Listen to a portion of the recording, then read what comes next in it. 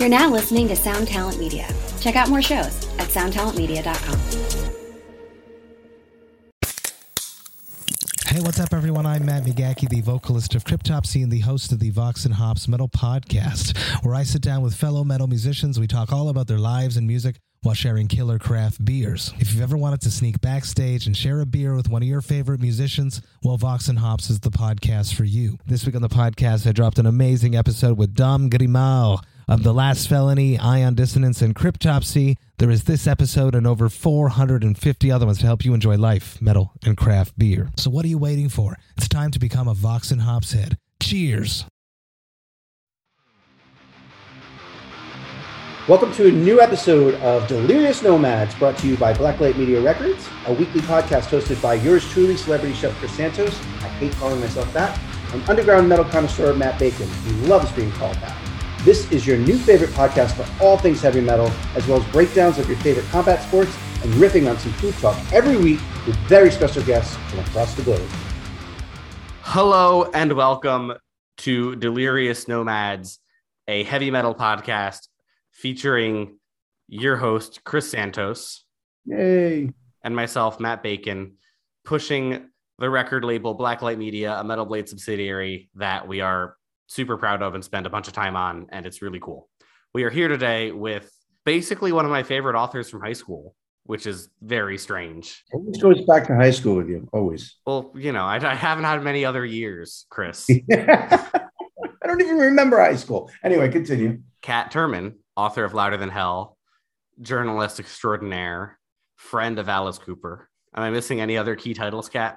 Not key titles. There's a million more, but they're not for public consumption or family shows. So now I'm 1 degree from Alice Cooper twice, because I'm friends with you and I'm friends with Nita Strauss. So I'm 1 degree from meeting the man. 1 degree. You haven't met him? I've never met him, no. All right, we're going to make it happen. He's the best, you know, he really is. I've worked with him for 16 years. I was also editor of Rip Magazine. You know, I was there for 8 years. So I think that's probably pertinent to how the book came about and career. But yes, you will meet Alice Cooper.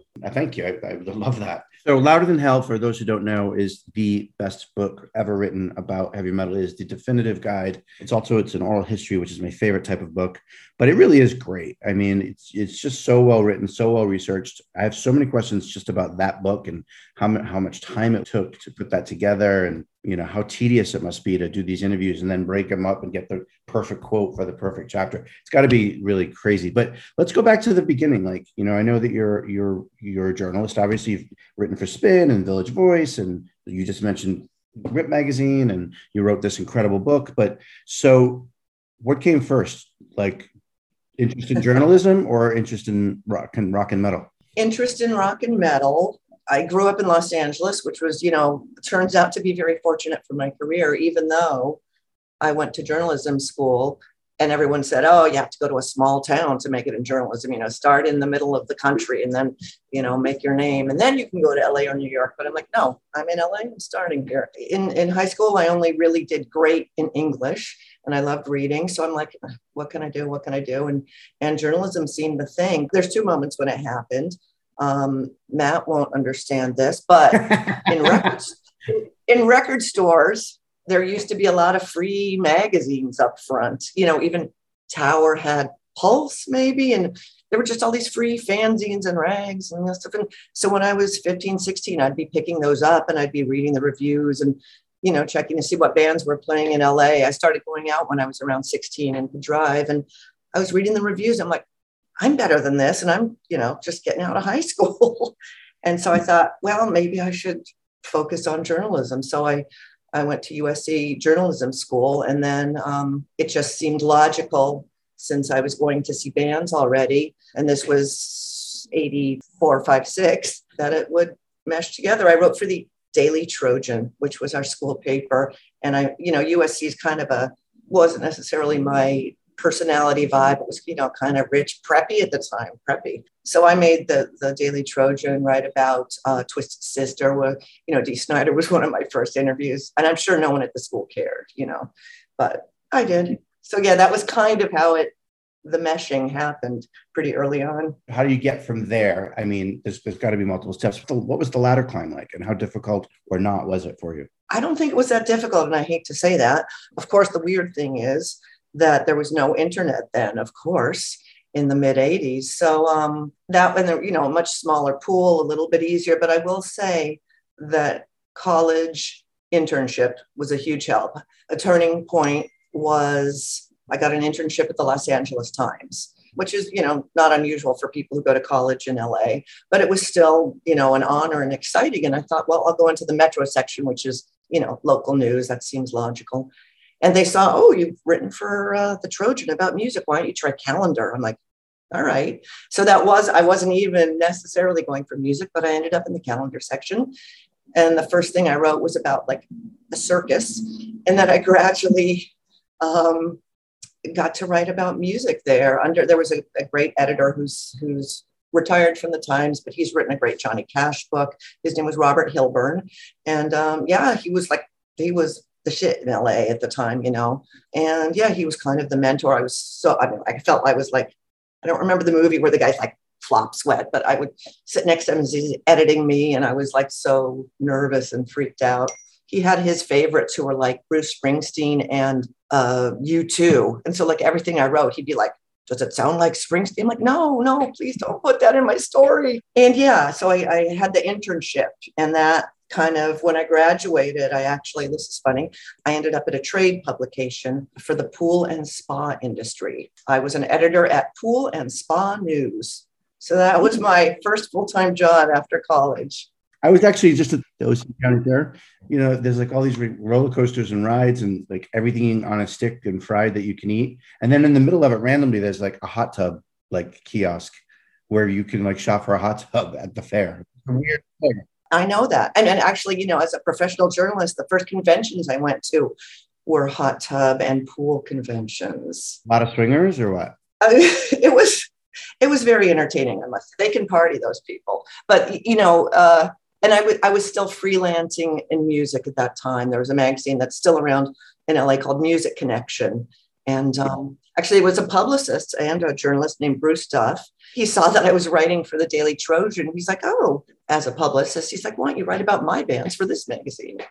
So that's kind of freelance again. That's interesting because Music Connection now, from what I understand, is more of like a producer and mastering type person magazine. It had that then. I mean, it was basically LA-based music magazine. So they would cover, actually, one of my first stories for them was a Poison cover story, but they did cover producers. They pretty much just covered that. But yeah, I think now, this is my feeling. I don't live in LA now, but I don't think there is a scene, of course, like there was in the 80s in LA. So I don't think they're able to find the Poisons and the Guns N' Roses to put on their covers. I could be wrong, but that's... Although I do live in LA and I'm a recent transplant to LA, and it's amusing that if you go look at the calendar at the Whiskey, it's all the bands from the 80s. I mean, all of them are playing. Between now and the end of the year, you get Dokken, Faster Pussycat, LA Guns, Bang Tango, Bullet Boys. Like, they're all playing. You're speaking my language. Yeah, exactly. I mean, if I'm getting the time period right, and I apologize if I'm not, it sounds like you were right in the thick of that whole Sunset Strip, glam, metal, hair metal. I was, because I was in high school in 81, 82, got my license and drove to Hollywood. So the first shows I saw were like Wasp at the Troubadour. Wow. So it was like Fast Times? Oh, yeah, I didn't work at a fish and chips pirate thing, but yes, it was kind of like Fast Times. I love Fast Times. So. Matt gives me a hard time because it took me a long time to read, but I just finished reading Nothing But a Good Time, which you are quoted in. But what that book did, which your book Louder Than Hell also did, for me, is it really succeeded in taking me back and making me feel like I was there. I really, really, really got engrossed in this Nothing But a Good Time book. And of course, a couple years ago, your book Louder Than Hell. But anyway, like I'm on such an 80s hair thing right now. It's all I'm listening to. It's, I just bought tickets to go see Dokken, which I'm so excited about. The jealousy that I have for not having been able to experience that period. And I mean, I was born and I was there, but I was just on the wrong coast. I was, in 80, 85, 86, I was, in high school or at the tail end of high school. And I was loving it, but I was 3,000 miles away. Yeah, it's funny that it was right place, right time for me, definitely. Because in 81, it was kind of, 81 was not a turning point necessarily, but I think like Rat, Quiet Riot, they'd all started very late 70s, and the very early 80s were starting with, Motley Crue, Rat, Quiet Riot was DuBrow, after Randy Rhoads left. And so, yeah, I was around for all of that. That's amazing. Yeah, but here's the funny thing, like you're saying, Chris, you wish, you'd been there. I wish I'd been on the Sunset Strip in the 60s to see the Doors. So, right. So how it was as crazy as the book describes in terms of just, the streets being filled with people after shows and flyers everywhere. And I have to say, when I started going out, obviously I was under 18. Of course, I had a fake ID that said I was from Arizona. What was your fake ID name? You know what? I think I used my own name. I did it through the mail. I sent away like my picture and my birthday, and it came back. So I think I had my name. So, I wouldn't forget it at the door. Of course, you guys know the Rainbow Bar and Grill, which has been around since, the 70s as the Rainbow, I guess. Totally tangential. I think I remember some years ago, they tried to do a Rainbow in Las Vegas, but it didn't work. I think, the original Rainbow is, iconic. So I started going there when I was probably 16, 17, because they let girls in at 18, guys at 21. That says a lot about what their thought process was. Yeah, wow. That's not... I mean, I met Okay. Brian May there when I was like in high school, and I made the mistake of telling him that my mother liked Queen. Oh boy. So honestly, my friends and I would just do Rainbow parking lot. We'd go out, do something else, get to the Rainbow around 1:45 because closing time was 2, and then the parking lot was filled, of course. Then there would be after parties or whatever. But yes, the entire Sunset Strip was just flyer.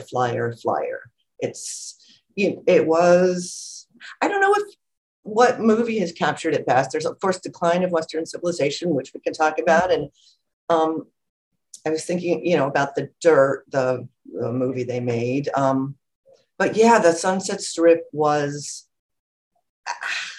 at the time I lived there and it just felt normal, but so many bands were moving. They'd seen whatever on MTV, it'd be like driving cross country and woo. But, it was exciting for me, even though I lived there. It still was really amazing, really. At the time, not now necessarily, but at the time, who were your favorite bands, when they were all coming up? You mentioned one who I loved. I really like Bang Tango. I love them because of Kyle, their bass player, if he's still their bass player. They had a little bit of a funkier, the Attack of Life song, I'm sure you know. So I love them. I went to see Poison before they got a record deal. I saw them a lot and I appreciated them, but they were too goofy. But I sang along with Talk Dirty to Me. But my favorites were like the dirtier, sleazier stuff, like when Guns N' Roses started. And then Geffen Records had like all my favorite bands at the time. And that was like Junkyard, Little Caesar, Rock City Angels. Rock City Angels are sick. Hold on. Yeah. I like the bluesy based sleaze rock stuff a little more than the total pretty boy. I just grabbed my phone. I made a list of my favorite bands. This is what I do when I'm on like airplanes. My favorite bands from the 80s that didn't make it. Oh, let's hear. They're not all from the Sunset Strip, but my favorite, and probably my favorite 80s, my favorite band from that era and genre is Vane. You introduced me to them. They're awesome. San Francisco, if I remember. Yeah. That record, Great choice. great. Again, probably not from the Sunset Strip, but King Cobra, if you remember. I do. Wait, was that Carmine's band? Yep. I totally remember. And then he made them all dye their hair blonde. Saigon Kick made it, but they didn't really make it. Loved that. I can't remember the title of the record, but it was the black and white album cover. Love them. And still in touch with them. Jason Bieler. Yes, great. Black and Blue was another one that I loved that didn't really make it, even though they had Gene Simmons supporting them. I do have Bullet Boys and Bang Tango on here because when I say make it, I'm thinking the bands that made it to that next level or even a level after that, right? And I feel like but they didn't. And then, one of my favorite bands from that period, definitely not from the Sunset Strip, Okay. and maybe would be Loudness from Japan, which was my first concert ever. Wait, really? Yeah, Rock and Roll Crazy Night. That's awesome. Yeah, with Keel opening up. Wow. Yeah, Providence, Rhode Island. That's sick. Yep. With my first 3 shows, and I can't make this up. Actually, I'll bring it to the first 4 because of Alice Cooper was on the 4th. My first show ever was Loudness and Keel. The second show was Dark Angel and Possessed. The third show was my first arena show with Rat, with special guest openers Bon Jovi, which is amazing. If you think about that, in an arena, 15,000 people. And then Alice Cooper with special guest Megadeth. Those are my first 4 shows. I don't know what the 5th one was. I kind of, after that, I stopped counting, but I know those were my first 4. Are you not a guy who keeps your ticket stubs and stuff? I do. I have tons of ticket stubs. Yeah, I do. I don't have, I should have way more. Same. Yeah. Badlands put out a great record in that. Well, that was probably maybe 19, because it was after The Ultimate Sin, right? Jakey Lee left Ozzy. Yes. That might have been a 1990 record, but that Badlands record was a great record. I think a lot of people loved them. That was Ray. Yeah. Yes. I mean, people love them. I know. I feel like people like now Mike Inez and a lot of people knew that band and liked that band. They were kind of like a musician's band in some ways. Yeah. Yeah. And they weren't, like, Ricky Rocket hair and CC DeVille right. personality or anything. And bless my heart, in 1986 or 87, I loved Vinnie Vincent Invasion. Yo, Vinnie Vincent Invasion is great. In terms of East Coast glam, do you guys like Kix? Love them, but I discovered them later in life. I did not really get into them when they were doing their thing. As I've gotten older, Hair Nation, by the way, which is always on in my house, has actually introduced me. Like Kix is a band that I have more appreciation for now than ever because I hear them on Hair Nation all the time, which has then forced me to kind of go back and listen to their records. Like they were great. I just didn't love them. I didn't love them then, but I love them now. They're from your neck of the woods. They were like Hammerjacks or whatever that club was in Baltimore, I think, was their home base. Yeah. That's such an incredibly amazing thing to have off the top of your head to know. Right. And then when Twisted Sister broke up, the drummer, AJ Pero, put a band together called Cities. Definitely heavier. Yeah. Couldn't be called hair metal because it was heavier than that. But one of the all-time classic for me, and nobody's heard it. I don't know it. So this is you have. Well, if I was someone else, I'd say you stumped the trunk. But I don't know that band at all. Yeah, Cities. They put out one record. I thought it was great, and then I did a YouTube search, and they played a festival in 2018 or something in New York, and I was like, oh, there's hope. Yeah, I might still get to see them. And it's funny, and I a week ago went down the internet rabbit hole on Vinnie Vincent, which is a weird rabbit hole. What's going on with him? One wife was murdered and another died, which of course happens, but it's like. And then they cleared out his house at one point because it was unhabitable. And then they found dead dogs in these barrels. Yes. We need to do an investigative thing. And now they're going through some sort of gender thing.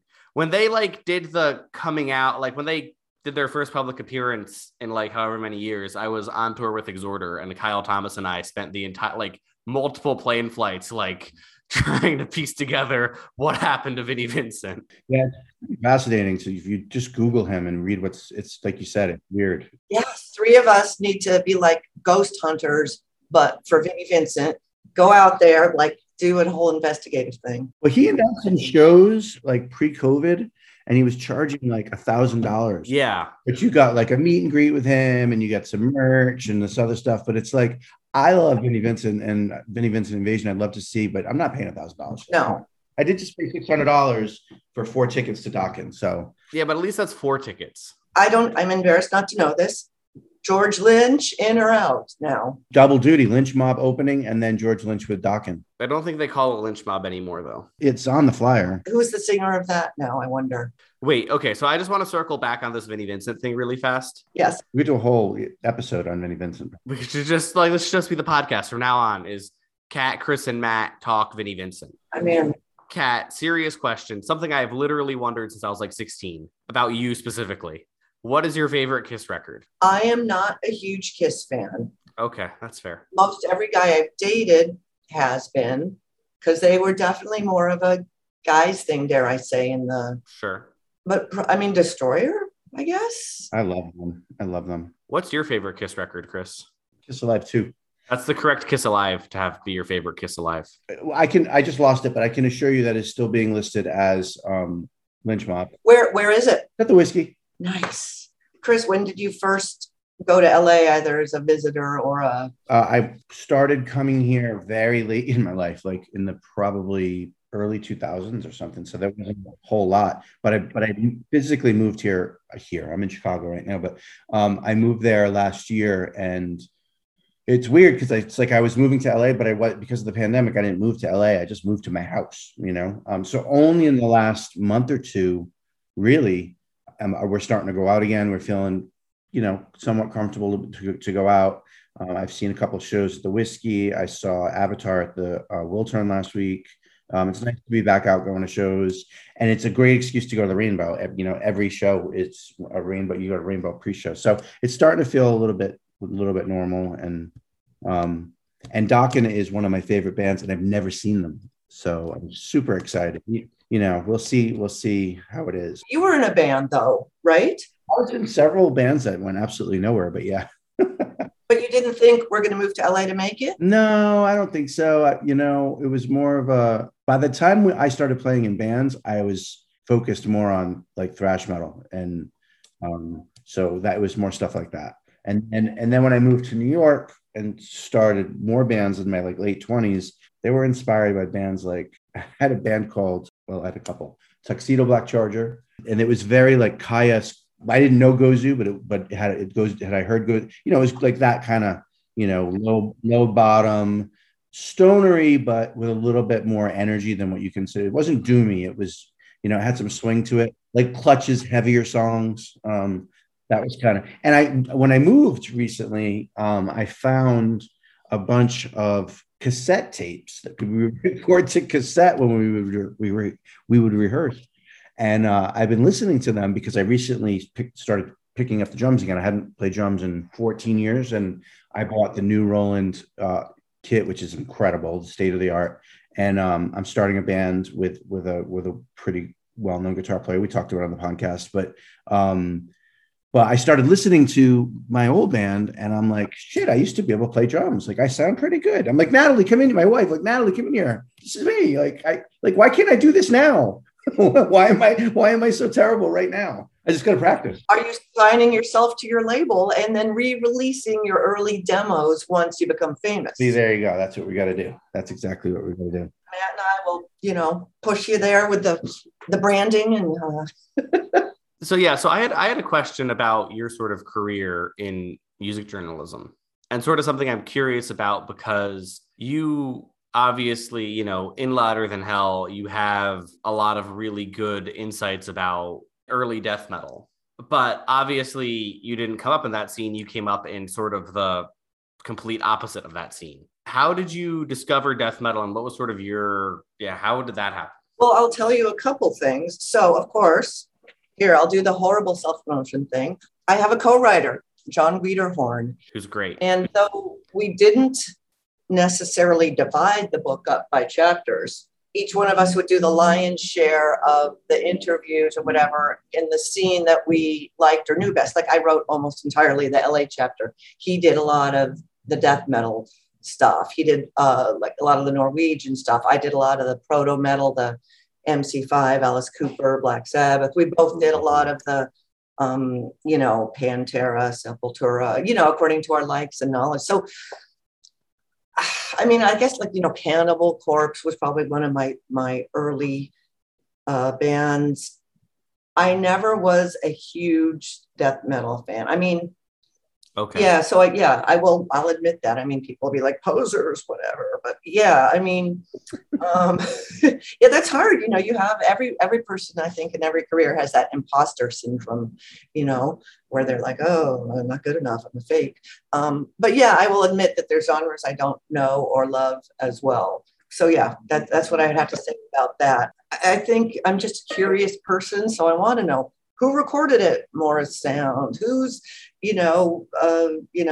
what was Death like? What was, some of the, I'm trying to think, I can't even remember his name. I'm a little more into pentagrammy, I mean, as I know you, like psychedelic, heavy doom sort of stuff is more my thing. And as I said, the very blues-based metal-y stuff is more, even though, I mean, at Rip Magazine, I interviewed like, here, we'll see if you know or like any of these, Chris, like Cats and Boots, 220 Volt, Europe, trying to think who else back then, Electric Boys.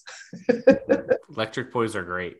I'm emailing with the singer Connie Bloom as we speak, because like Chris said, everyone's still around. So yeah, I don't think, I can't say I was, you should get John Wiederhorn on the show because he's written, I don't know if you have already, because he's Raising Hell that just came out recently. Yes, exactly. And John also did Scott Ian's book and Al Jorgensen's book.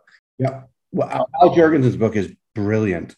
I read that on vacation pre-pandemic. And there's also so much, apparently, that's not in the book that John had to leave out. And, I bet. I won't tell his stories, but they were scary because he went in person. And I guess Al was sober, but drinking. So, as one does. So I think very late nights got a little crazy. Lucky they had the tape recorder running because I don't think either of them remembered. Right. Yeah.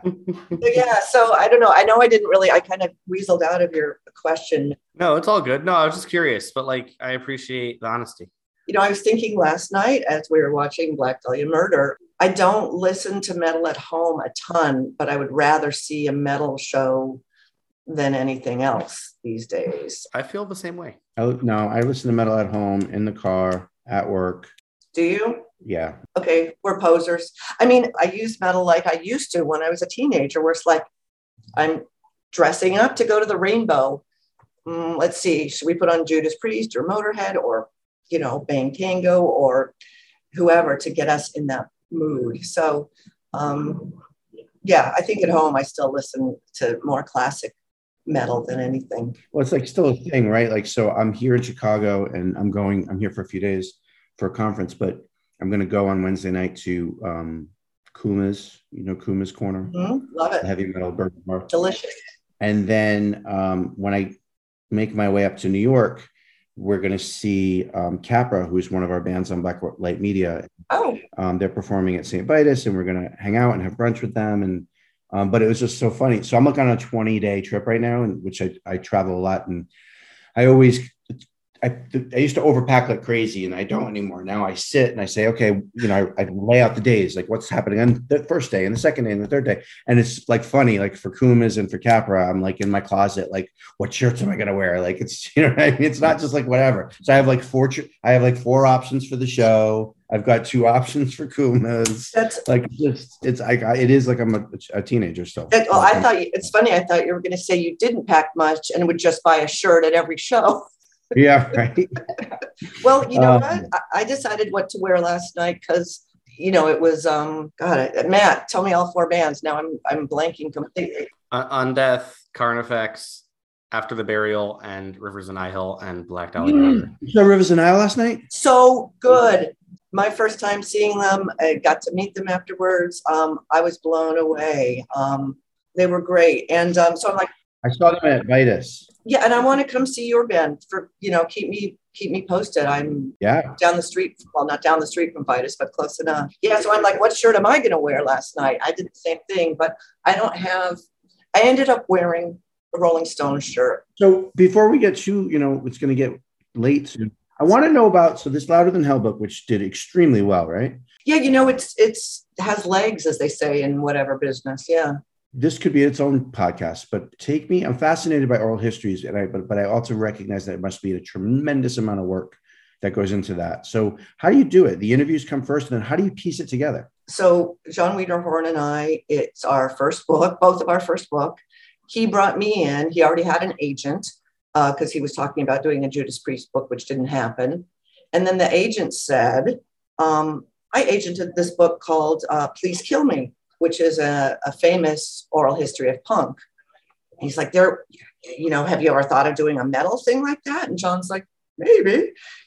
And so, you know, we both read that book and we kind of knew the idea, but we truly didn't know how to begin. And I will tell you, the first interviews I ever did for Louder Than Hell, I said, what is metal? I mean, we were just, both of us were really lost. But the thing that kind of saved us is that when you do a book, you have to do a proposal, which is like literally 30 pages long. It's a whole thing. And so you have to have your chapters. So we had kind of an outline to go through. And the other thing that was very helpful for us is that we were able to use all our archival interviews, because John and I both been at Rip Magazine. He wrote for me then. He was at Guitar World, and I wrote for him. And we had already 20 years of interviews. So that saved us. So we used our archival stuff. And then, you know, we just kind of, it's roughly chronological. That's pretty much it. That seems to be the only way you can do it. I mean, I'm sure there are people who do it differently. And the funny thing was, so you're right. Yes, we had to, the thing is, you do one interview and then you have to base your next interviews in that same chapter on what the first person says, so that you get everyone telling different versions of the same stories, or you're coming at the same story from different angles. Mm-hmm. So that's kind of the challenge, because you've got so many moving parts. And then we realize, what do we do when there's holes in the narrative? Like you're saying, you know, putting it together is a total nightmare. And fortunately, we, you know, over the years, we have enough friends in the music business where we could go back to a few of them and be like, you know, hey, Dave Windorf from Monster Magnet, tell me something about this so I can stick this in here to segue these two things. So it never does work out perfectly, that you have to somehow sneak segues in pretty much. I mean, with a topic this big, maybe if you had a smaller, more compact book, it would be easier to tell the story. And we also did like triple the interviews we meant to. We just kept going. So yeah, that was definitely a big challenge. And that's why, you know, if we're doing death, you know, John knew the trajectory of that better. I know the trajectory of something else better, or hardcore better. And in fact, we did, I'll ask your guys' opinion. The book is already over 700 pages, but the editor just said, you know, just turn it in. Yeah, they had no idea. And so we did. And they sent us a photo back of like a ruler next to our manuscript. And we're like, it's too big. And so we cut a chapter out that I had written almost entirely, which was the grunge chapter. So I had, so should that have been in there? I mean, what I did, because I knew it was a metal book, I talked to Soundgarden and everyone about metal, and they're all like, we love Black Sabbath. Alice in Chains said we went to Guns N' Roses and tried to hand them our demo before we were a band. So I approached grunge from the metal standpoint, but when we had to shorten the book, that one went. So how many years?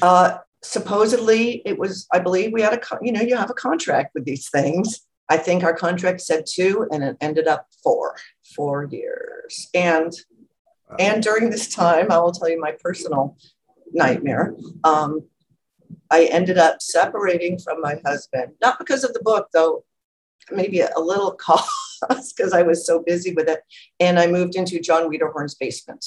Oh, wow. It sounds like I was like locked in a cage, but he had a basement apartment. So I moved into it. So I could go up to his living room in pajamas, or I could sit on the floor and like, you know, move around Vinnie Vincent and Vinnie Paul, or, you know, and we didn't do, which might have been smart, like note cards where you could have just, you know, moved them all around a giant room. We did not do that, which is, if we did another oral history, yeah, I might approach it slightly differently. I'm not sure. Have you either of you tried to write something like that? Yeah. Well, I have a book. I wrote a book. The first way I went about doing it with my first co-author was exactly that. I rented an office specifically as a writing office, and we literally did what you just said. We had tons of cardboard boards up and lots of sticky notes, and it just didn't come together. And then so after about a year and a half of at least once or twice a week meetings of trying to put it together. Maybe not once or twice a week, but as often as we could. I scrapped it, took a year off, and then I came at it with a much different approach and a different co-writer, and it came together much quicker. And it's a great book. It's a cookbook, but there's a lot of wow. It's not just a cookbook. It's a home entertaining book. It's a oh my gosh, all my philosophies on entertaining. It's a whole thing. Whatever. Anyway. Wow. No, not anyway. Now I have to see that. Wow. Yeah, it's called Share. Last two things before we go. What's next? What are you working on now? Good question. So I left LA in 2005, I think, and I moved to New York because I had a job with Alice Cooper, which I still have. So I produce his classic rock radio show, Nights with Alice Cooper, and that is my day job, as I say, because being entirely freelance is just too scary for me. I like to know my rent's going to be covered.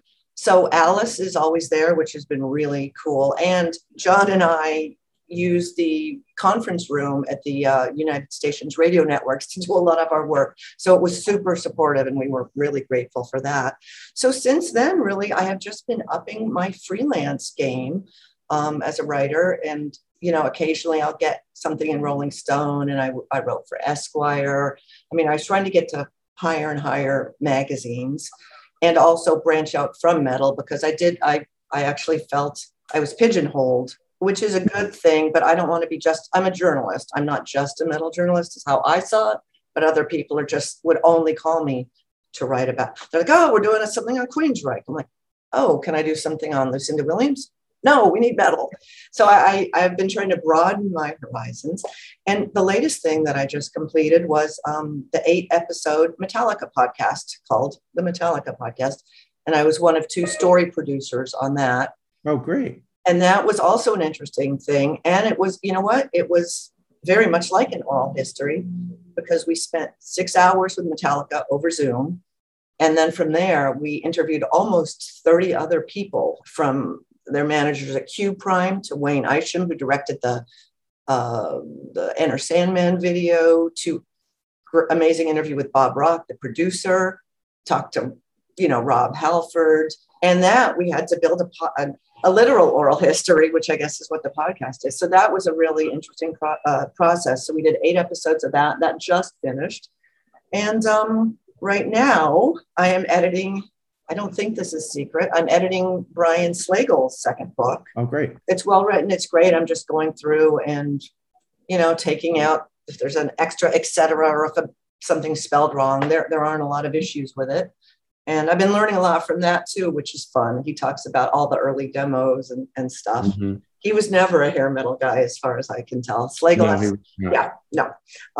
So I'm editing that. And then my friend, Jeremy Wagner from the band Broken Hope. I know her. Well, we've had dinner. We had dinner together. We did. Yeah, all of them. We did. He is also an author, horror guy. And I do some editing for him as well.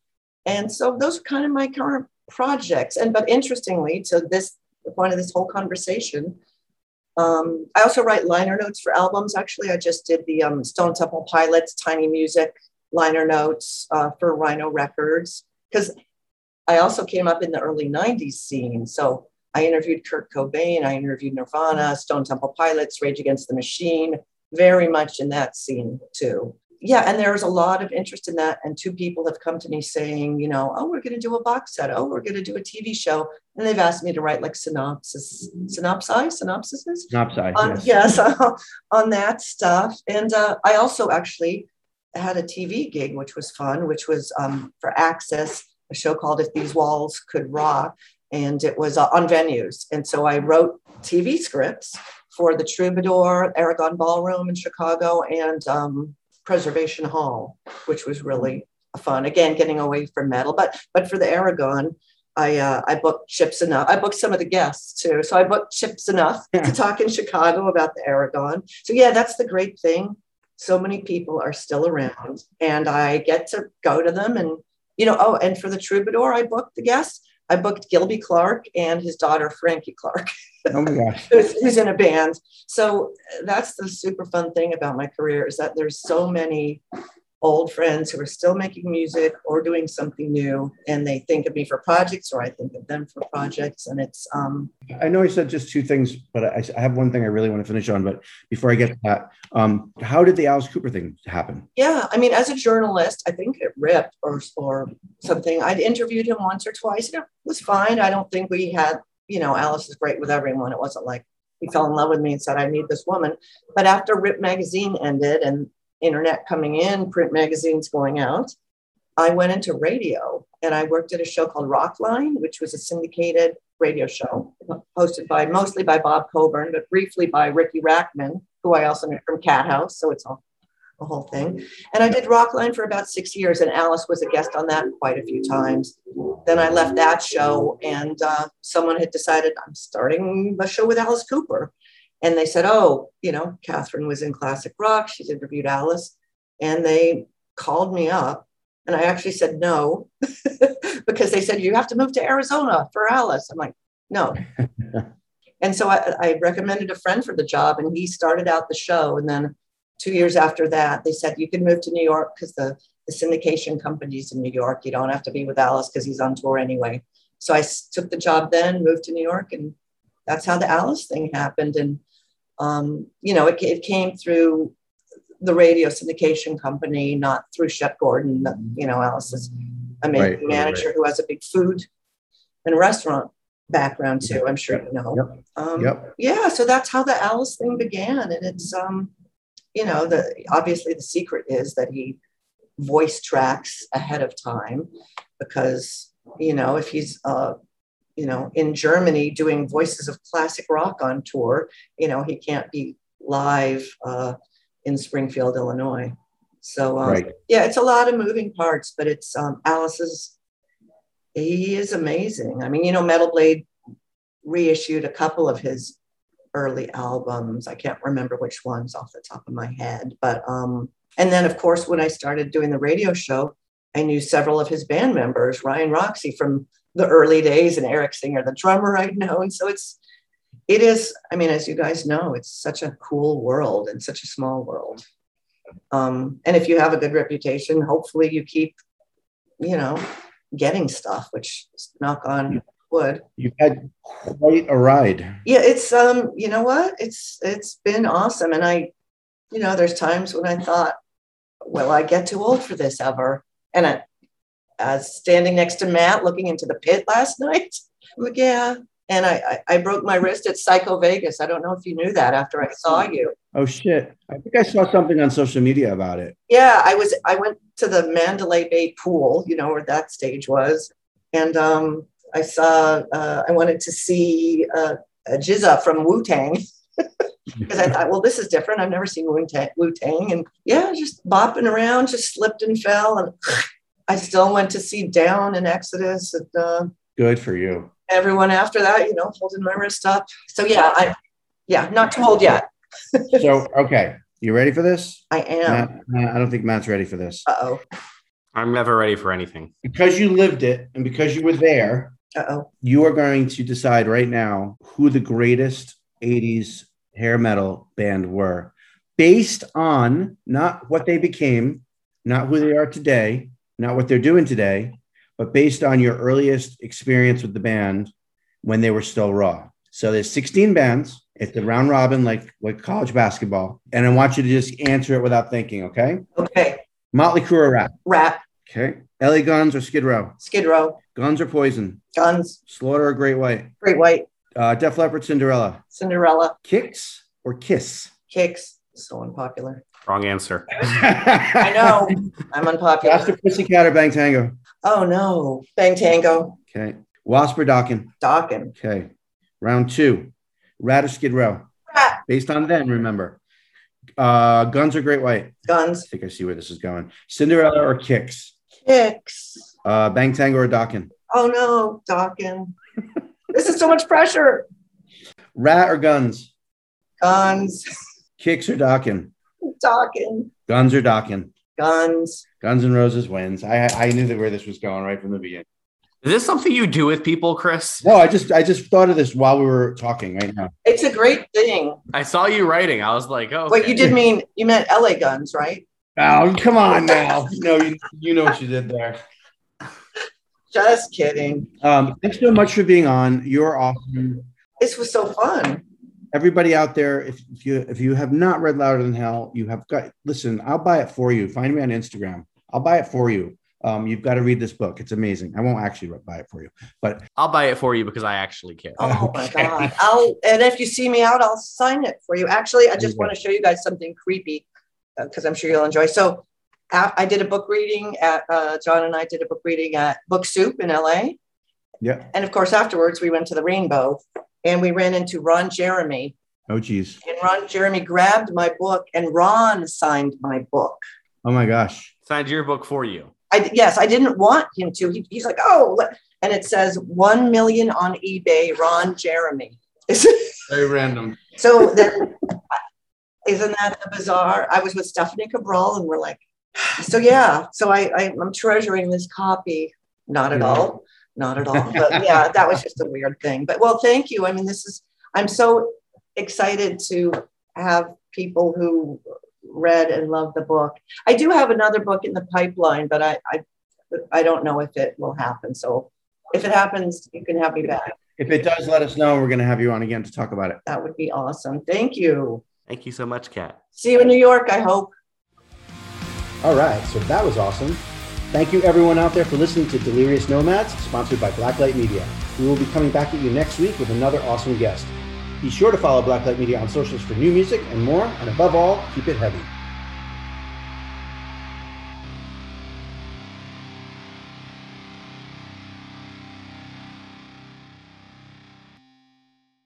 Hey, this is Chris Swinney, formerly of the Ataris and currently host of That One Time on Tour, part of the Sound Talent Media Podcast Network. Have you ever wondered what it's really like on the road? The highs can be euphoric, but the lows can be crushing. Join me every week as I chat with industry pros about what it's like living out their wildest dream and, in some cases, their worst nightmare. Past guests of the show include members of NoFX, Pennywise, Bad Religion, and more. Listen and subscribe at soundtalentmedia.com.